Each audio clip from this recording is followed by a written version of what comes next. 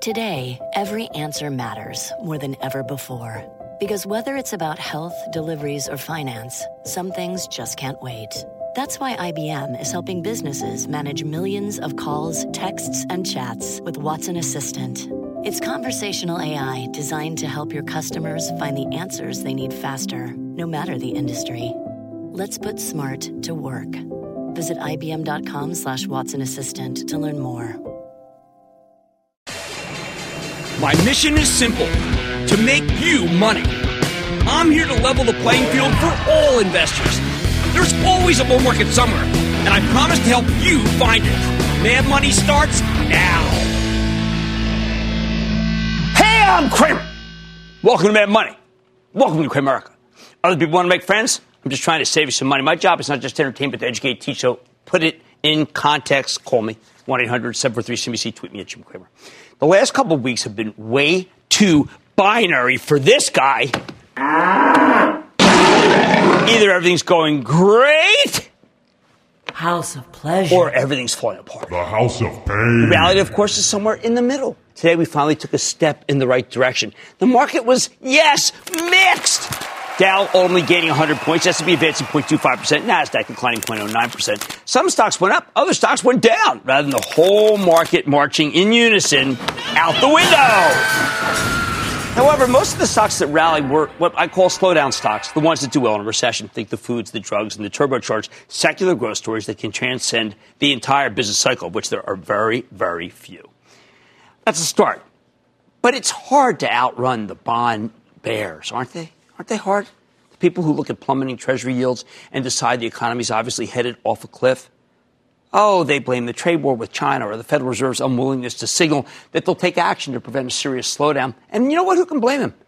I'd love some reassurance from Fed Chief Jay Powell that he sees the fear that's gripping the markets, that he's willing to do something about it, that he wants to bust it. I would love that. So would you. We'd all welcome it. Maybe you could just give us some conjecture to explain why treasuries are rallying to insane levels. But if Powell won't do it, I will. Let me give you a hilarious tutorial about currencies and bonds, if you can believe there's anything funny about either of those things, so that you can understand why money's flying here. How easy it is to fly here from overseas, because it's gotten such a snap. All right, let's go back in the Wayback Machine to me with hair at my old hedge fund. Let's go back to August of 1991. All right. At that point, I was searching for some good ideas. I heard about an opportunity to buy Dutch bonds, the Netherlands, which were offering much better rates than you could get in the United States. Very similar to what's happening the other way now, right? Much better rates in the United States. To buy these Dutch bonds, I had to buy some of their old currency that was called the guilder. I had to trade that, I had to clear that trade, and then I could actually go into the market and buy the bonds themselves through a broker. What could go wrong? What could go wrong? I'd own the currency, then I'd own the bonds denominated in the currency and pick up some nice yield better than I get from U.S. Treasuries. Make that cash, get a little extra interest. Sounded good to me. The trader I went to said it would take a little while to buy all those guilders. I needed $20 million worth, and then move that money into the bonds. I was trading out of my country house in Bucks County, Pennsylvania. I told the broker that my dad had just come in and we were going out for a bite to eat. So the trade had to be done lickety-split. I said I had to have it done by the time I got back. He said, hey, listen, man.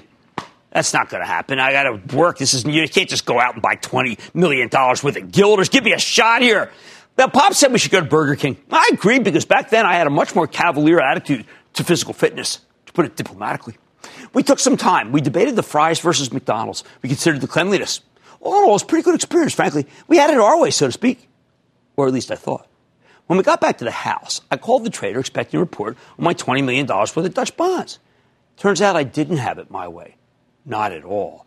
Turns out, while we were wolfing down those old beef patties, there was a coup in the Soviet Union. A lunch coup! A group of hardline communists had seized the government from Mikhail Gorbachev, so every currency in Europe was plummeting. They were diving. They were getting crushed. Especially, yes, of course, the guilder! Down more than 2%. That's huge for a currency just like that. Remember, sometime you get a burger. Not only that, bonds had shot up in price and down in yield as part of a flight to quality that happened so quickly that moron trader hadn't even been able to buy the bonds. I was stuck with the guilder. That special order cost me $400,000. It was supposed to be risk-free. It was supposed to be a gimme. Instead, it crushed me. I learned my lesson. Don't go buying no foreign currencies and foreign bonds because you can lose your shirt. That special order really upset me. Of course, the coup ended up failing. The Soviet Union collapsed. The guilder regained some of its luster. In the interim, I took the loss. So what the heck does that have to do with what's going on right now? Well, listen up. These days, if you lived overseas and you wanted to do that trade, you know what? You buy U.S. dollars and U.S. treasuries because that's what's giving you that better yield. Of course, now, unlike back then, you can do it almost instantaneously, like pressing a button. It's as easy as giving the cashier your order Burger King easier.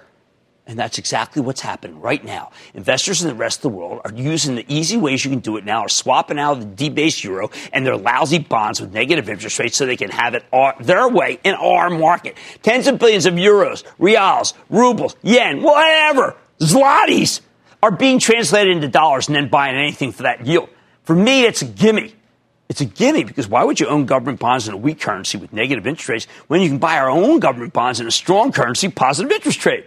It's almost too easy to buy our bonds. They are a fabulous bargain for them, even right here. Tomorrow there'll be a bargain. There'll be a bargain Monday, Tuesday, Wednesday. Until they get to zero, they're going to be a bargain. Now let's throw in a complication. When long-term interest rates plummet like this, it's not just a product of demand from overseas. It's also a sign of fear. Fear that we're going into recession. You've heard that before. At the same time, President Trump is arguing that we have an amazingly strong economy. After all, employment is still very robust. But simultaneously, he also wants the Fed to cut rates. We have an economy that's not strong enough. Obviously, the president has an aversion to admitting that anything might be wrong with the economy, even if that would help his case with the Fed. Although tonight he acknowledged that the consumer could have to cover some of these tariffs. Clarity. So which is it, a boom or a bust? You know what? I think that's an entirely false dichotomy. The truth is we're muddling along. The overseas markets are definitely weakening. We know that because Chuck Robbins, CEO of Cisco, told us this very morning, pointing out that July saw some cracks in the economy. But Walmart, the biggest retailer in America, told us that business is strong and the consumer is very healthy. House of pleasure. Trump stock. The problem is there's always a contrary view. Yesterday, Macy's told a woeful story, truly dispiriting. I think Walmart's the better tell. Obviously, it's like a huge versus Macy's, but look, you're getting some mixed signals. And every day it seems to be a new scare. Today, a financial researcher working at the behest of a short seller, no less, took on General Electric's accounting, claiming that GE's headed for bankruptcy. This is the same analyst who correctly spotted that Bernie Madoff was a fraud well before his hedge fund blew up. So he's got the, let's say, gravitas. Now, he says GE has lied about the exposure to these hard-to-value long-term care contracts. CEO Larry Culp, who just bought a ton of stock, heatedly disagreed, but stock got hammered anyway. Any day someone with an ounce of credibility comes and claims that an American icon is committed fraud, well, that's going to frighten people. This stock was down the most in 11 years, single day. Look, I have frequently criticized GE for the way it accounted for long-term care policies, but I'm confident that Culp has taken aggressive steps to be more transparent and reserve enough money to cover the costs. However, as I have told GE management many times and told you, with long-term care policies, you can never reserve too much, which is why the criticism resonated. It always will. That's why the stock went down 11%. Still, Culp's accusing the guy of market manipulation, and can you blame him? Can you blame him? Unfortunately, this issue isn't going to go away anytime soon, and the false dichotomy isn't either, which is why the stocks that do well in a recession are now rallying. Kimberly-Clark, that stock is, without even doing good numbers, the stock is up 25 straight points. Procter & Gamble. Meanwhile, the big techs and the industrials are getting hit. Too much exposure to the global economy. Bottom line, as long as Treasury yields keep plummeting, investors will remain unsure of themselves. At least today, they finally found some stocks to buy along with bonds. It's just that they're the wrong stocks, the recession stocks, not the kind of leaders we want to get behind. Zach in Florida. Zach! How you doing tonight? I don't know. I just seen that Larry Culp put another 252,000 shares of GE today. That makes me feel good. What's going on? Hey, I just want to give a shout-out to my brothers at Sick Carlos Park Fire. We all love watching your show. Thank you. Thank you, the bros. Yeah, man. Hey, my question's for Caterpillar. Yeah. The stock is down from a 52-week high of 159. Do you agree that it is undervalued? Yes, I do. Strong? But you know what? I got egg all over my face. I mean, I got hollandaise sauce on my face. That's how much I like the stock, and I've been wrong, and it's driving me crazy. I bought it for the charitable trust. I always play with an open hand. I brag about the winners. Well, you know what? If I could hit myself over the head with a hammer because of this Caterpillar, I would. The stock, I think, is cheap, but I think it's going even lower. I never sit down. Cat made me sit down. Let's talk to Dustin in Virginia. Dusty. Hi, Jim. Booyah. Thank you for taking my call. No problem. So DXC Technology, they beat projections last quarter, but they lowered the future guidance, and the stock fallen considerably. Is this a buy or is this a hold? Don't you buy that stock. Don't you dare. That was one of the worst quarters I've seen. I don't know. Imagine when to come on and explain it. I think in the end, I'd still say that was a horrible quarter. Why do you even go? That's like why don't we go swimming in the Love Canal, pick up some DXC? Okay? Am I clear? That was a bad quarter. And I don't mean any insult. They're all really nice. Brad in Tennessee. Brad. Hey, Jim. How you doing? Good afternoon. I'm doing good. How about you? It's actually doing well, my mother would say. What's up? This is true. Hey, quick question. I'm 56, looking to diversify my stock portfolio and hopefully retire in 9 years. Okie dokie. I currently own Baxter stock through an ESPP, and I'm interested in liquidating some of that Baxter stock and purchase Tilray. What? My question You're going to sell Baxter to buy Tilray? I don't know. That's what I was considering. No, you're not. You're not going to do that. No. You can buy a second-rate cannabis stock and sell a first-rate medical stock? Not in my house. Come on. Cool. Hey, Chief, listen. We like quality. If you're going to sell Baxter, you can buy some Merck. But Tilray? Tilray? Hey, Cheech, hey, Chong, let's buy some Tilray. All right, sure, we're in a time of uncertainty. But today, the market took a step in the right direction. I like those callers. I'm not trying to be too glib.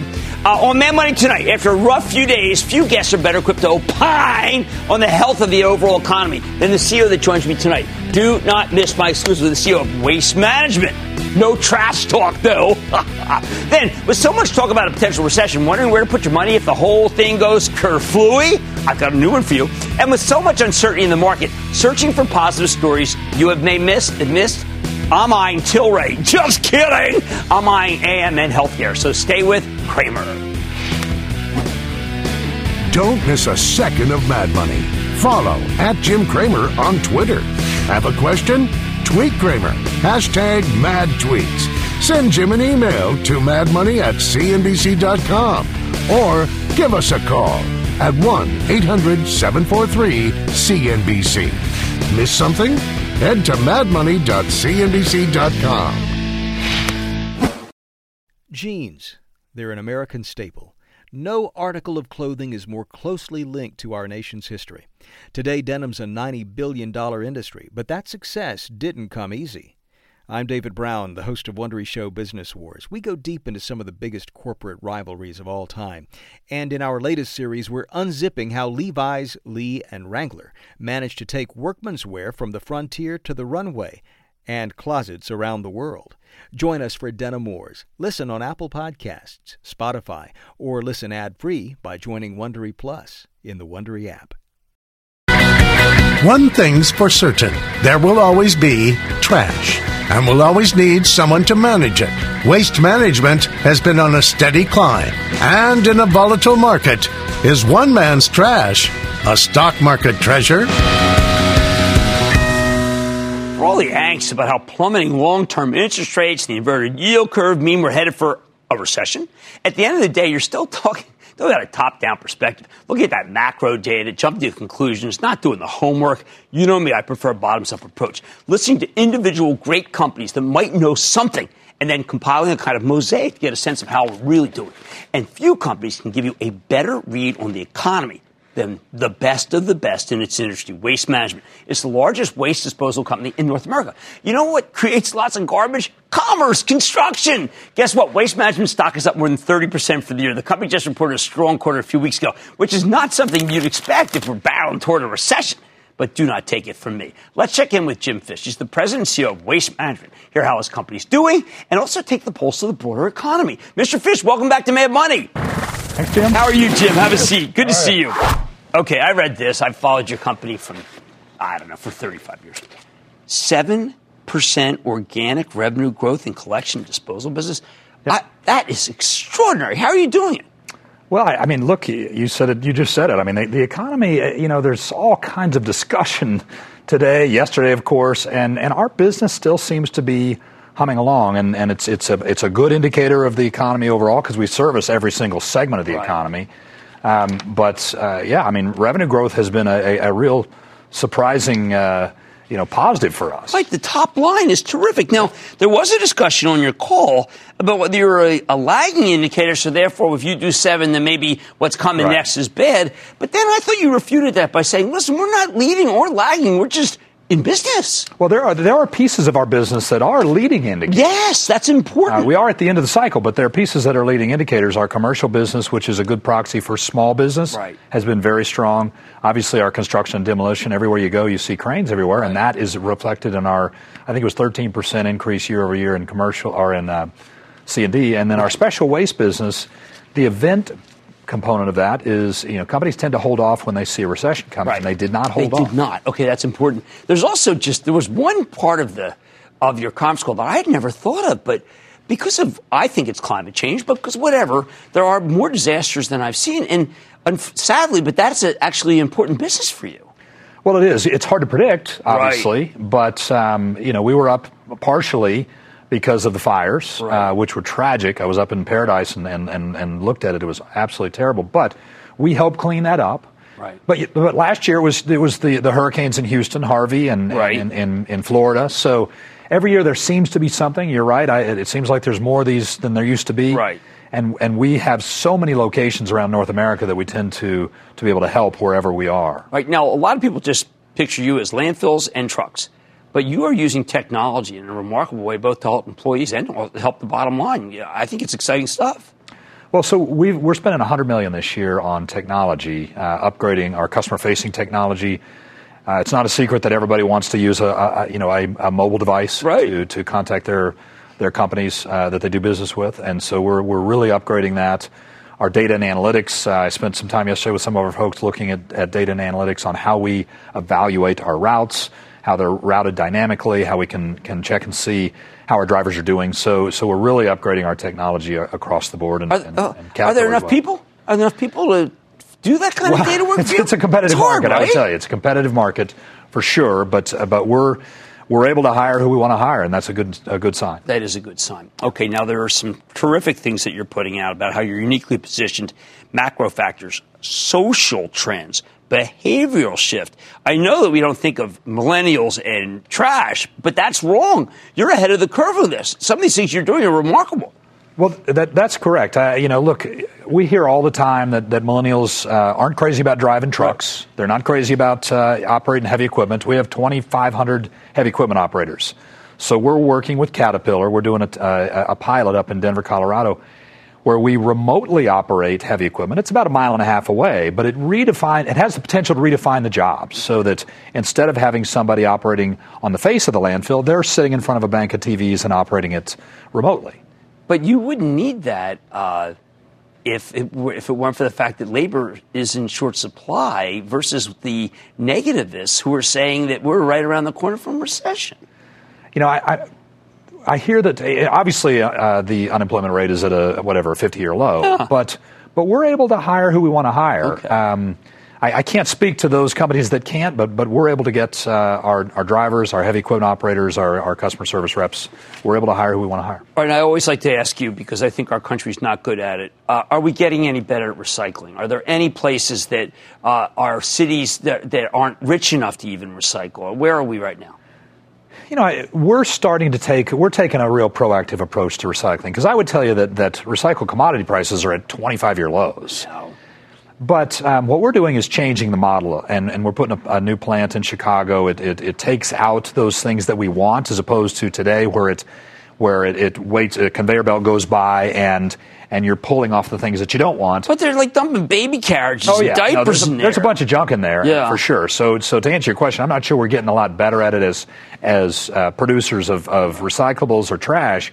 But Waste Management is going to change the way we sort that material, and I think it really improves the quality of it. And does that help in a situation where China used to be a big buyer, and now I guess they've just disappeared and not coming back? No, potentially, though. You're right. I mean, we used to sell 30% of our stuff to them. Yeah. Now we sell 2%. But it's because it has nothing to do with the trade wars, by the way. It has everything to do with the quality of the material. Right, if we improve the quality of the material, maybe they're a big customer again. I never thought that you could make these kinds of numbers knowing that the recycled from China would drop off like that. That's a great credit to you. It does speak to the health of the rest of the business, which, by the way, is 90% of it. But also, you made that acquisition. You're doing everything right. And that's why you're up 30% for the year, and you deserve to be. That's Jim Fisk, President and CEO of Waste Management WM. Again, we're featuring companies tonight that are what you want, domestic growth companies with great organic growth. That's what you need. And also, of course, really savvy management that's able to do and execute in a tough environment. Mad Money's back in.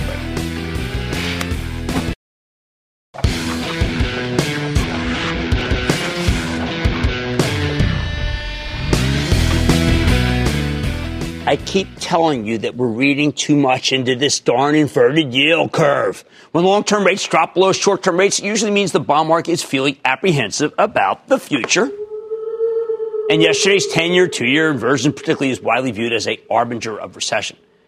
Look, I don't want to be glib. An inverted yield curve is a bad omen. I just think you need a professional to interpret that omen. The omen. Kind of like that movie.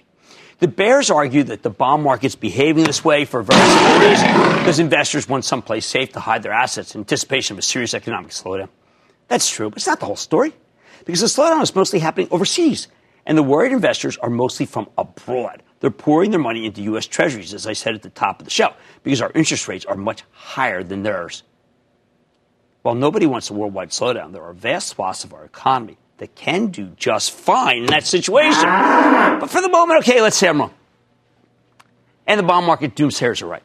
Let's say the U.S. economy is about to hit a wall. If the worst-case scenario comes true, what's the right place to put your money? Here's the thing. Even in a recession, some stocks will go higher, as we saw today with the staples. Which ones? That slow and steady defensive stocks that rallied this very morning, even into the chaos. Stocks of companies that don't need a healthy economy to beat the earnings estimates. Stocks that you can confidently buy on the way down. Because if the bears are right, these names are ultimately going higher, not lower, as they did, by the way, even in the spring of 2000, which was a terrible market.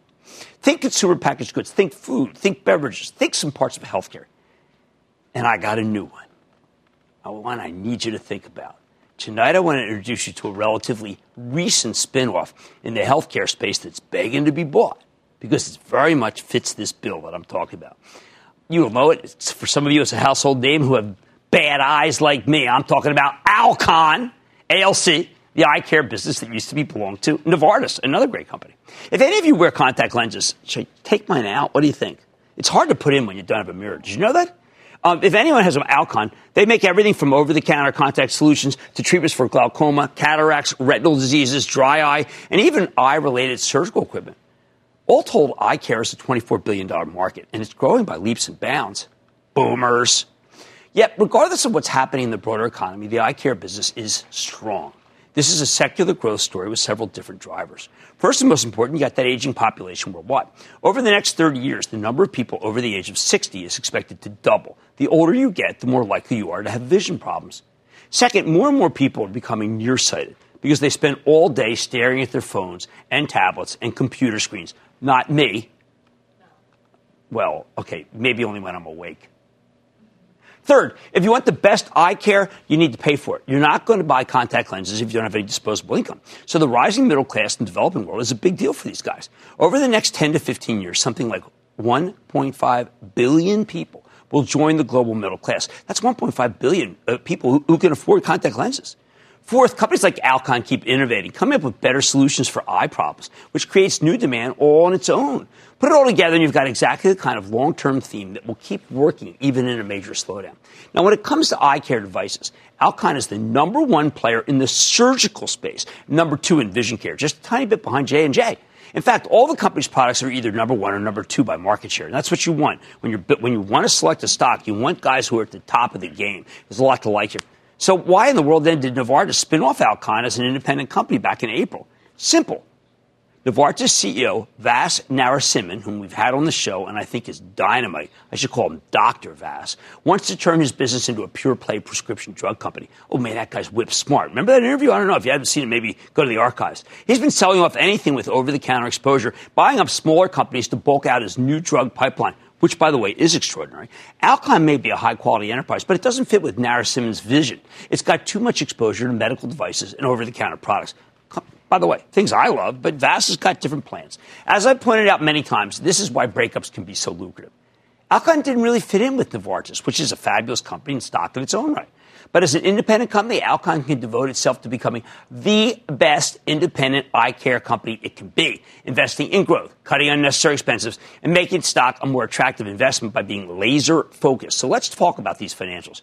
When Alcon gave us its first quarter trading update in mid-May, the company posted some solid numbers. Most importantly, they delivered 4% organic growth on a constant currency basis, even if the absolute numbers were flat because of these... What I can say, guess what? Forex headwinds. Management basically gave Wall Street exactly what they expected, although the stock pulled back a bit on the news. Alcon reports again in a week, so it is worth picking at right here. I got to tell you, yes, in the terrifying tape. Yeah, look, you could wait to see the quarter to pull the trigger, but let me tell you how I see it. The analysts who cover Alcon have repeatedly stressed that the stock's expensive, and it's held up remarkably well in a very difficult environment, which is exactly what you'd expect. Right now, the stock trades at $59. It's down less than $5 from its highs earlier this year. At these levels, Alcon's selling for 28 times next year's earnings, 24 times 2021 earnings. That's a premium to other players in the eye care space. J&J sells for 14 times next year's numbers. But then again, J&J is clearly not a pure play, right? The stock's been hammered of late, and thanks to a series of major lawsuits, the other big eye care plays, like Bausch Health, the parent of Bausch & Lomb, still making it way back from the brink, thanks to CEO Joe Papa's turnaround efforts. It sells for 5 times next year's earnings. I don't think it's a useful comparison. I do think it should be bought. Alcon may be pricey, but if the company can hit its long-term targets, it deserves the premium valuation. By 2023, management is forecasting mid-single-digit sales growth, accelerating. They believe they can get their operating margin, the percentage of their sales that they keep before paying interest for taxes, up substantially from 17 to 18% this year to the low to mid-20s by 2023. And that's why we love these spin-off stories. They can become leaner, meaner, money-making machines. I want you to put it all together. You'll be throwing off a lot of cash here, some of which they'll eventually plan to return to shareholders and buybacks. If you like it, I recommend putting on a small position before the quarter, tomorrow morning. Here's the bottom line. If I turn out to be wrong and we really are headed into a recession, you want to own something like Alcon, slow and steady eye care spin-off from Novartis. This is exactly the kind of stock that can go higher even in a slowdown. Maybe especially in a slowdown, which is why Alcon shares are up this month, even when the major averages are just getting pummeled. David in Ohio. David. Yes, booyah to you. This is a first-time caller. Booyah, David. I had a question on Rite Aid. With the Walgreens closing 200 stores and a new CEO and some other implement of doctor's offices, if this would be a good buy. No, this doesn't have the horses, frankly. You need to be the most solvent, biggest player in the industry. That would be CVS. Walgreens is big, but I like CVS's stock. We own it for my travel trust. I don't want you to trade down to Rite Aid. Let's go to Nick in Texas, please. Nick. Hey, Jim, big Texas booyah to ya. Well, I like that. We like to have at least one Texan per show. What's going on? Great thanks to all your help. Thank you so much. I purchased some shares of Sarepta and 50 shares at $16, and I sold 30 at 66, but I've kept 20, and it's down about 24-25% off its highs. And I thought last time you spoke of it that you were still bullish on it. Yeah, I am. I think it's good. Okay, look, it's a little speculative, but it's really been a good stock. And congratulations, you've done right. You've taken your money, your invested capital off the table. You're playing with the house's money. You can't beat that even in this miserable tape. Listen, I do not think we're headed for a recession. But if I'm wrong and the U.S. economy hits a wall, Alcon is not a bad place for your money. Much more mad money ahead. It's been a rough month for the averages, no kidding. But I'm focusing on one positive stock story that you may have missed. Don't miss my sit down with a company that should be better known, but maybe you'll watch, AMN Healthcare. Then can you talk yourself out of a recession? I don't think so. But I'll tell you who can. Coming right up at all your calls, rapid fire in tonight's edition of the Lightning Round. So stay with Cramer.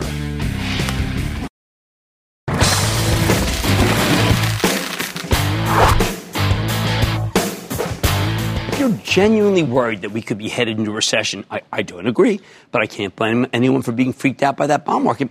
Then what should you own? How about you want domestically oriented companies non-cyclical industries that we know are in good shape because they just reported great quarters. And look at Cramer Fave AMN Healthcare, which is a managed service provider that helps hospitals with staffing and workforce solutions. They find doctors and nurses so that hospitals can focus on treating patients. And that's exactly the kind of business I want to own in a slowdown. While AMN's been a long-term winner, the stock did get a hit in February when management gave some extremely conservative guidance for 2019. Got to find out about that. Lately, the stock's been getting its groove back. Last week, AMN reported a fabulous quarter, 8-cent earnings beat off of a 69-cent basis, higher than expected revenue, bullish forecast. Stock exploded higher on the news as it should have, which is why it's barely been dinged during this latest market-wide meltdown. So could this thing have more upside? Let's take a closer look with an old friend of the show, Susan Salkis. She's the president and CEO of AMN Healthcare Services. Get a better sense of how our company's doing and where it's headed. Ms. Salkis, welcome back to Mad Money. Good to see you. Yes. Thank you so much for coming in. Well, it's funny. You know, you gave that conservative guidance, and that did spook people. But the reality is your business is pretty much on fire. Well, we've seen a tremendous increase in demand, in particular over the last couple of quarters. You know, and it's not surprising. We have really strong macro trends driving our business. You know, the aging population is in full swing, and that hits clinicians as well. And so we have a very tight labor market, and it's difficult for our clients to find the talent that they need. But that's where we come in. We can really use our expertise, our marketing technologies, and in this market, it's even tough for us, but we're able to find the great quality talent that they're looking for. What are those technologies? Well, we use a lot of marketing technologies over the web, of course, but then also we've gone digital and have mobile apps and capabilities that we can reach out into the daily lives of our clinicians and make it really easy for them to interface with us. Another example is a great acquisition we made right after I saw you in January. A wonderful cloud-based credentialing company that makes it very easy for physicians, in this case, to keep their credentials in one place and then very easily share it with organizations that they want to work for. So it's a real win-win for the physician, but then also certainly for healthcare organizations. Credentialing is a huge pain point and something that, quite honestly, needs to be innovated, and we're bringing that to the market. Explain it to me. Is that trying to be sure you have the right person? What is it? Or fraud? Well, it is making sure that the individual that you're hiring, whether it be on a contingent basis or permanent, has the right credentials. Okay. And so we do that in our own business. In fact, we're quite well known, and it's one of the things that sets AMN apart. Okay. But we know that our clients deal with this on a daily basis. And so we really want to bring, again, innovative solutions and things that are going to help them streamline even the everyday things they need to do to deliver great care. So you basically eliminated a whole slew of things that they were doing that may not necessarily be as good at as you are. Well, we can certainly make sure that it's going to be faster, more streamlined, and more accurate. So, hopefully those technologies will be things that will help them do what they do best, and that is focus on patient care. Okay, so there is a great debate going on in this country right now, and it's kind of this, I call it a false dichotomy. There are people who think that the economy is booming, and there are people who think that we're about to go into recession. When I listen to you, I think not necessarily booming, but there's strong demand for labor still. It's not like there's a big labor pool and everyone is saying, I don't need those people. It's the opposite. You're absolutely right. We have strong demand across most all of our businesses right now. In Nurse and Allied, we mentioned on our earnings call recently, the demand is up over 20% year over year. In fact, it's the highest it's been in some of our businesses in many, many years. And then even in our other workforce solutions areas like interim leadership and physician perm placement, our technology businesses, we're seeing great demand. But what we're seeing more than anything is that our clients really want to work with a total workforce solution partner like AMN. And we've really made a pretty tremendous transformation over the last decade from moving from a transactional relationship to much more of a strategic relationship with our clients. Yeah, I remember it was kind of like a help service. You're no longer a help service. But you are also an honest broker. I've known you for a long time, and I know how important corporate governance is for you. So I'm going to ask you something that's not necessarily in your bailiwick, but it involves healthcare. A very fine company, GE, is under attack because of some misjudgments that the company made, among other things, for long-term care projections. Now, I know that you don't do long-term care. It's a terrible business for anybody. It's a terrible business other than the patient. But it's hard to estimate, right? It's hard to estimate how long a live-in person will stay with you. It's hard to estimate the actuarial tables, and you got the baby boomers that took this. So, isn't it a little more gray than black and white that companies trying to identify what the exposure is to long-term care? Well, I don't know that I can comment on their specific situation. They're not there. It's just in general. It's a tough thing. Absolutely. Well, that's where I think you have to have the right partners, and internally you have to really have the right culture, and you have to make sure that whatever you're estimating and whatever you're sharing, you do it in a transparent way. And it's something that we take very seriously at AMN. I can tell you all the way from the board through all of our 3,500 corporate employees and even our almost 20,000 clinicians working out in the field. We want to know that we're doing the right thing each and every day. So we have a very open and transparent culture in that way. Okay, last thing is, what is the total addressable market now? I mean, because to me, baby boomers, retiring demographics that we were talking about, this market's much larger than we realize, and you've got a lot of runway. We do. And we continue to expand into new markets, which expand our addressable market. So if you think of just healthcare staffing, it's almost a $20 billion market. But we've moved into many other areas, such as some of these technology solutions I just mentioned. Mm-hmm. We also recently made a great acquisition in the clinical school staffing space. The advanced medical team joined us in June, and I am so excited because it really helps us address a very critical part of the market, helping our children at a time when they need us most. And so that business is doing some really interesting things to innovate in the school space, both in terms of delivering behavioral health services, physical therapy, but also innovating through telehealth to be sure that we can get to those children in the most remote places. So I'd say our addressable market has expanded, actually doubled. Definitely over the last even since decade. The time that I've known you. And again, I want to emphasize in terms of corporate governance, she is amazing and a great teacher of it. And I know we care about that these days as much as we care about the earnings. That's Susan Salka, President and CEO of AMN Healthcare Services. This is a growth industry. It has nothing to do with anything happening in Washington or in China. It just has to do with an industry that is growing like mad, and they're capitalizing on it. They have money's back after the break.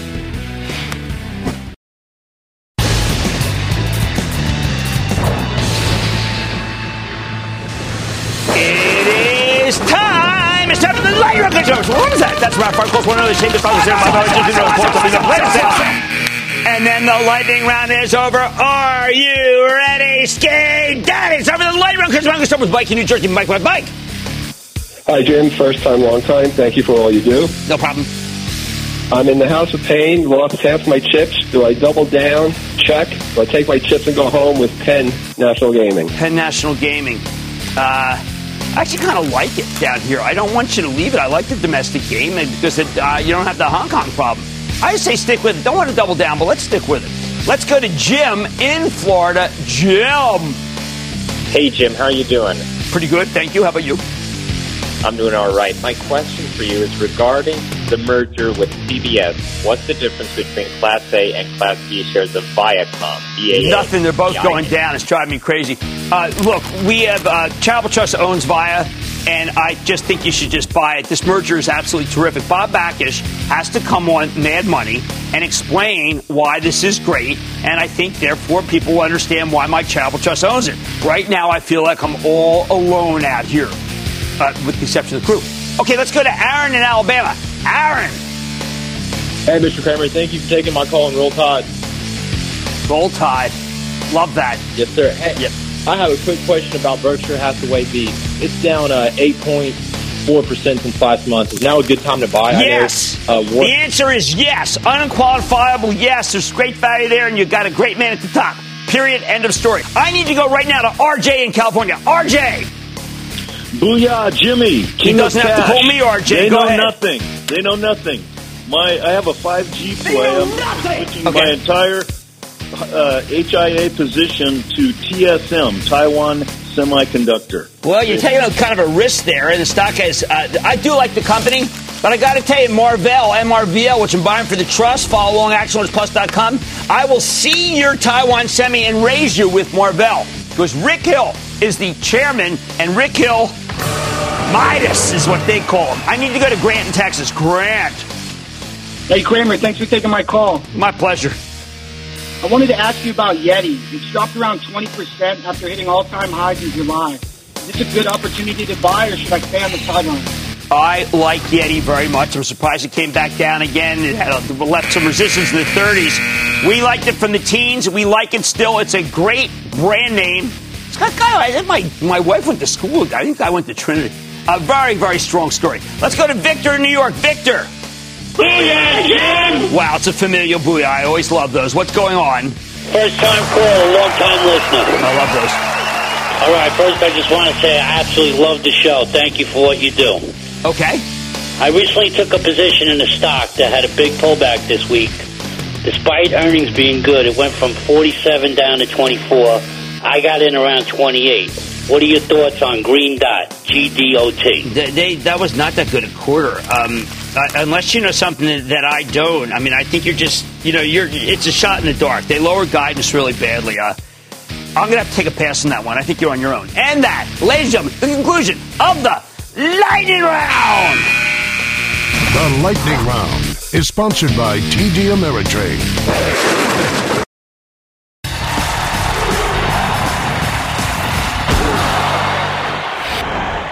Can you talk yourself into a recession? Just talk yourself into it. Unfortunately, the answer is yes. See, an economy runs on confidence.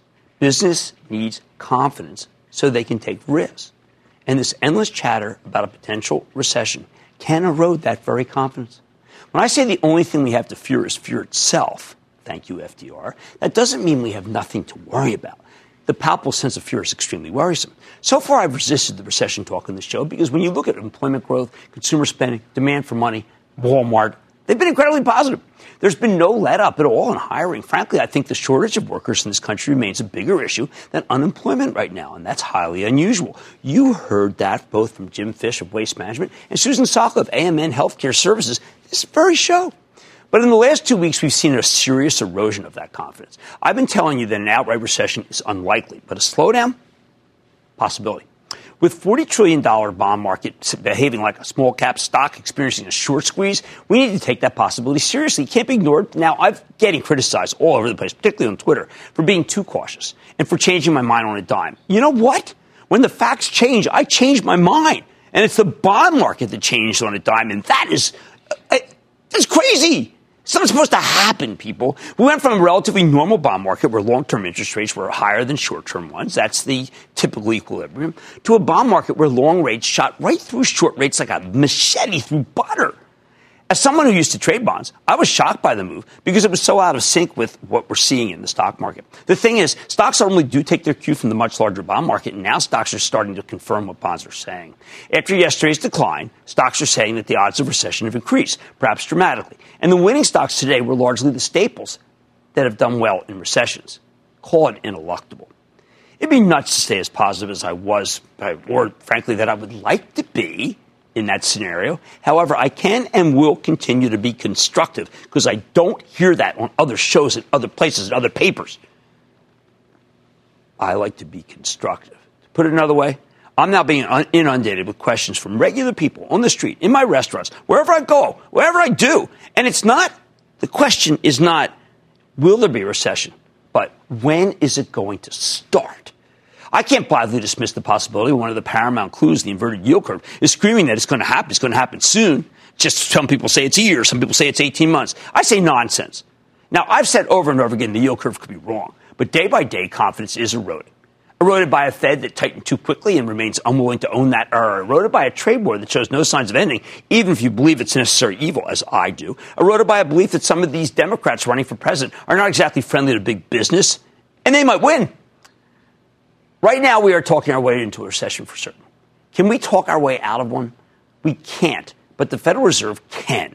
Fed Chief Jay Powell could come out today, next week, wherever, and say he hears what the bond market's saying. So he'll give us as many rate cuts as we need to get right back on track. The president could de-escalate the trade war, please, or at least maybe make it less visible, maybe more back room where he can get something done. And the president's got to stop bashing the Fed, for heaven's sake. If bond yields keep plummeting, it might not matter. We'll scare ourselves right out of this terrific multi-year expansion for certain. But a recession, that's not necessarily on the table as long as the Fed acts aggressively to ensure a soft landing. Something I genuinely believe is still possible, but might not be for long. Stick with Cramer.